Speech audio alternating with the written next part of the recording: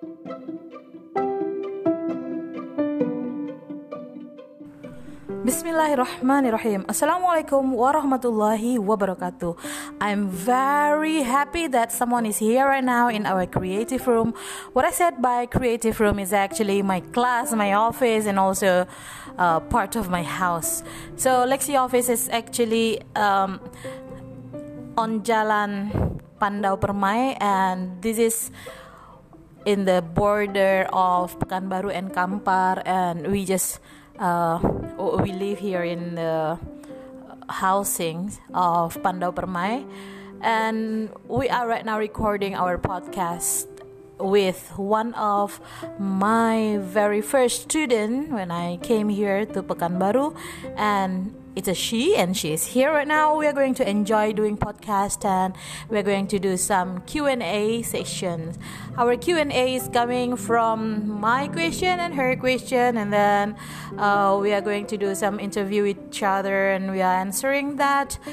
And perhaps it can help some of you. And also, as you know, that my point of making the podcast is to let you get used to hearing English speaking, and perhaps it also can benefit you, and also perhaps can inspire you having some thought or ideas that you can develop also for good, of course. And of course, I would love to have so many people join my podcast, and we discuss something good for society, for our environment. That would be so much positive. So guys, we come back to our guests. We have someone here, and who is she? Let's just ask. Hello girl, how are you? Hello, I'm good. How are you? Well, I'm great, alhamdulillah.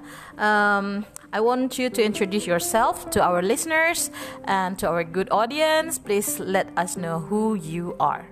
Alright, I try to introduce myself first. Hello guys, my name is Indah Permatasari.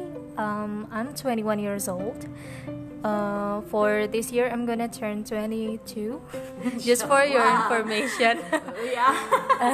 Okay. And then I'm one of happy birthday in advance. and I'm one of the Universitas Riau students, which I took English department. And yeah, that's it. So, what are the things making you busy these days? Actually, I'm working on my thesis. Thesis, okay. And I try to search another activity. And also, I try to challenge myself with teaching some students from another school. So it means that you also are filling your time with teaching. Meanwhile, you are also studying English. That's yes. Good. That's very much nice.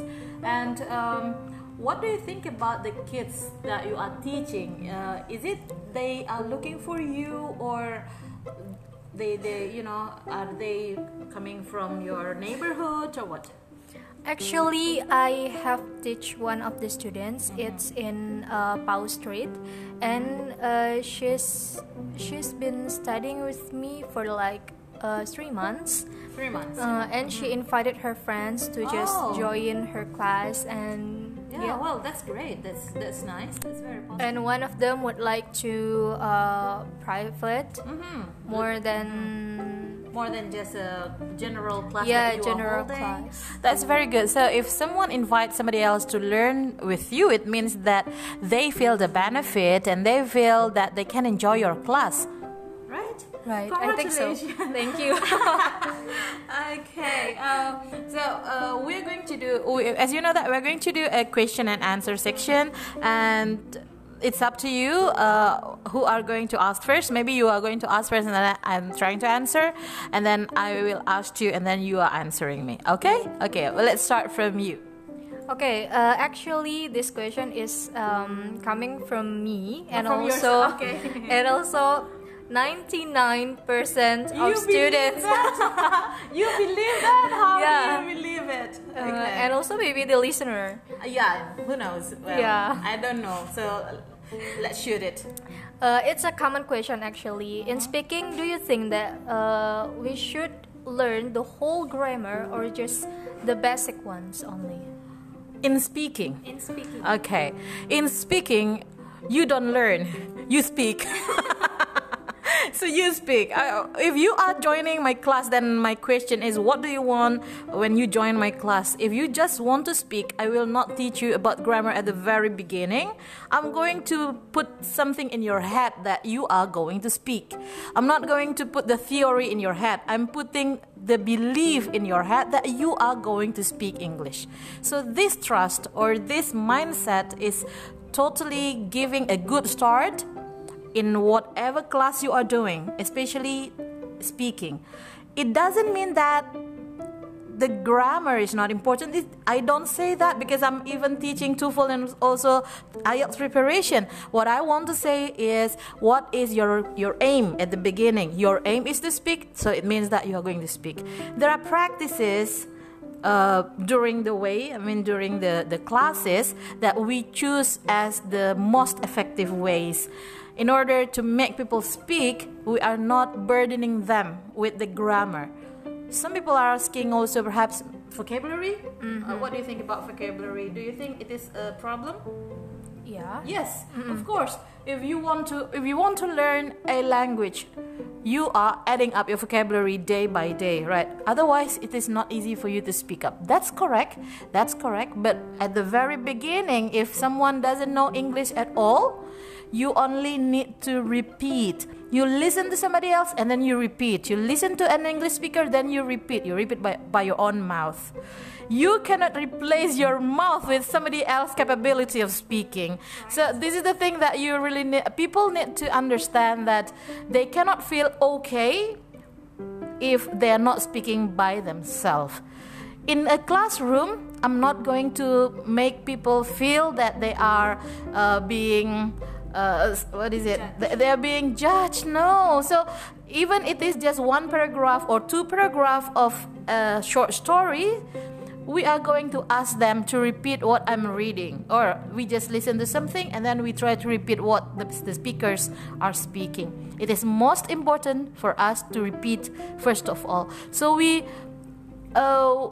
imitate what people are producing by their mouth, and that is the best way of producing the same sound by our mouth.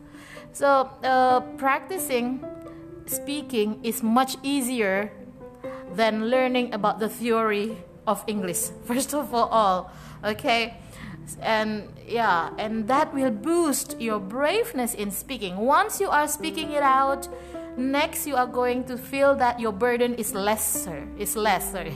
So the next time you are speaking, that burden perhaps just gone. So you start first. The first must be The first must be the obstacle by people, but after that, inshallah, it runs much better than the first try. Okay, what do you think? Do you still want to ask something after I answer? Yes, because the students sometimes ask me that is that grammar is that important, so they have to learn it from the first beginning, right? From the past simple, present, or whatever. I don't know. Okay. And then they ever asked me once that is it okay if I said it in Indonesia? Yeah, or why not? Kak, kalau kita belajar grammar, kenapa nggak kita bahas grammar aja gitu? So actually it's not wrong, right? Yeah. But I got confused. She's right. But how do I imply grammar, and also she's not confused for learning grammar? Okay, that's really something. It's a very good question. As a teacher, the best way to teach is actually not to force what's complicated to look complicated. Do you know what I mean? So what I mean is something complicated, if a teacher can present it simply, that is the best teacher. Why? Because actually we are not putting the burden in the brain of someone in order to choose which one is better to learn first.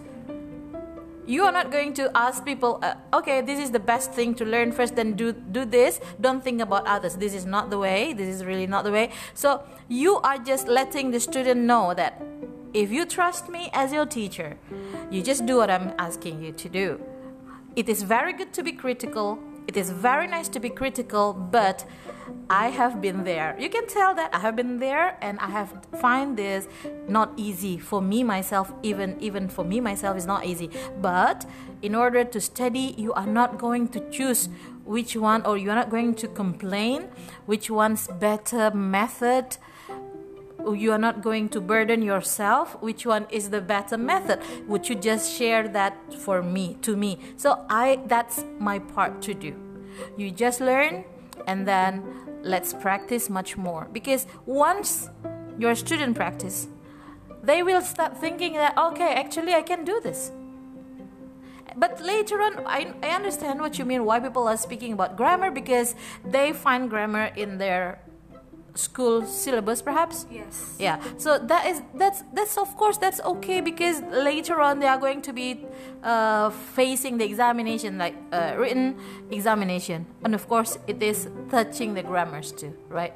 But in making them speak, you put it in, like 70% for the practice of speaking, rather than you force themselves to just focus on which one is most important among all of the skills that you are going to present.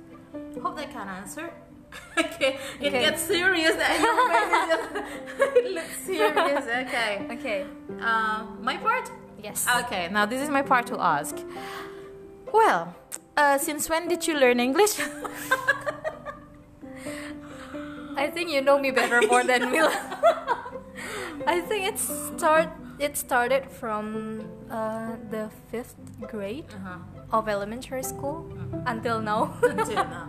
So actually, Indah has been my student since the fifth. The longest. Yeah, she has been my student since she was just in the 5th grade of elementary school. And once I gave up, and I just thought that I just couldn't teach her. But alhamdulillah, the mother had such a kind of big trust that Indah would do this, and I could help. So then Indah started to learn day by day with me, every single day, 1 hour. So that's how. It's our 10th year together. Oh, 10th year. Time flies, right? Yes. Wow. So we've known each other for 10 years. Wow, mashallah. That's real. So how do you survive learning English while right now you are taking also English education in University of Riau, right? How do you survive? Why don't you get bored? Actually, at the first beginning of learning, at the beginning of learning English, I really don't know how to survive, because it's just getting bored day by day, and thankfully because you're getting forced. Yeah. I still remember you forced me to memorize 50 words of vocabulary and a day per day. Yeah. And then I transfer it to you per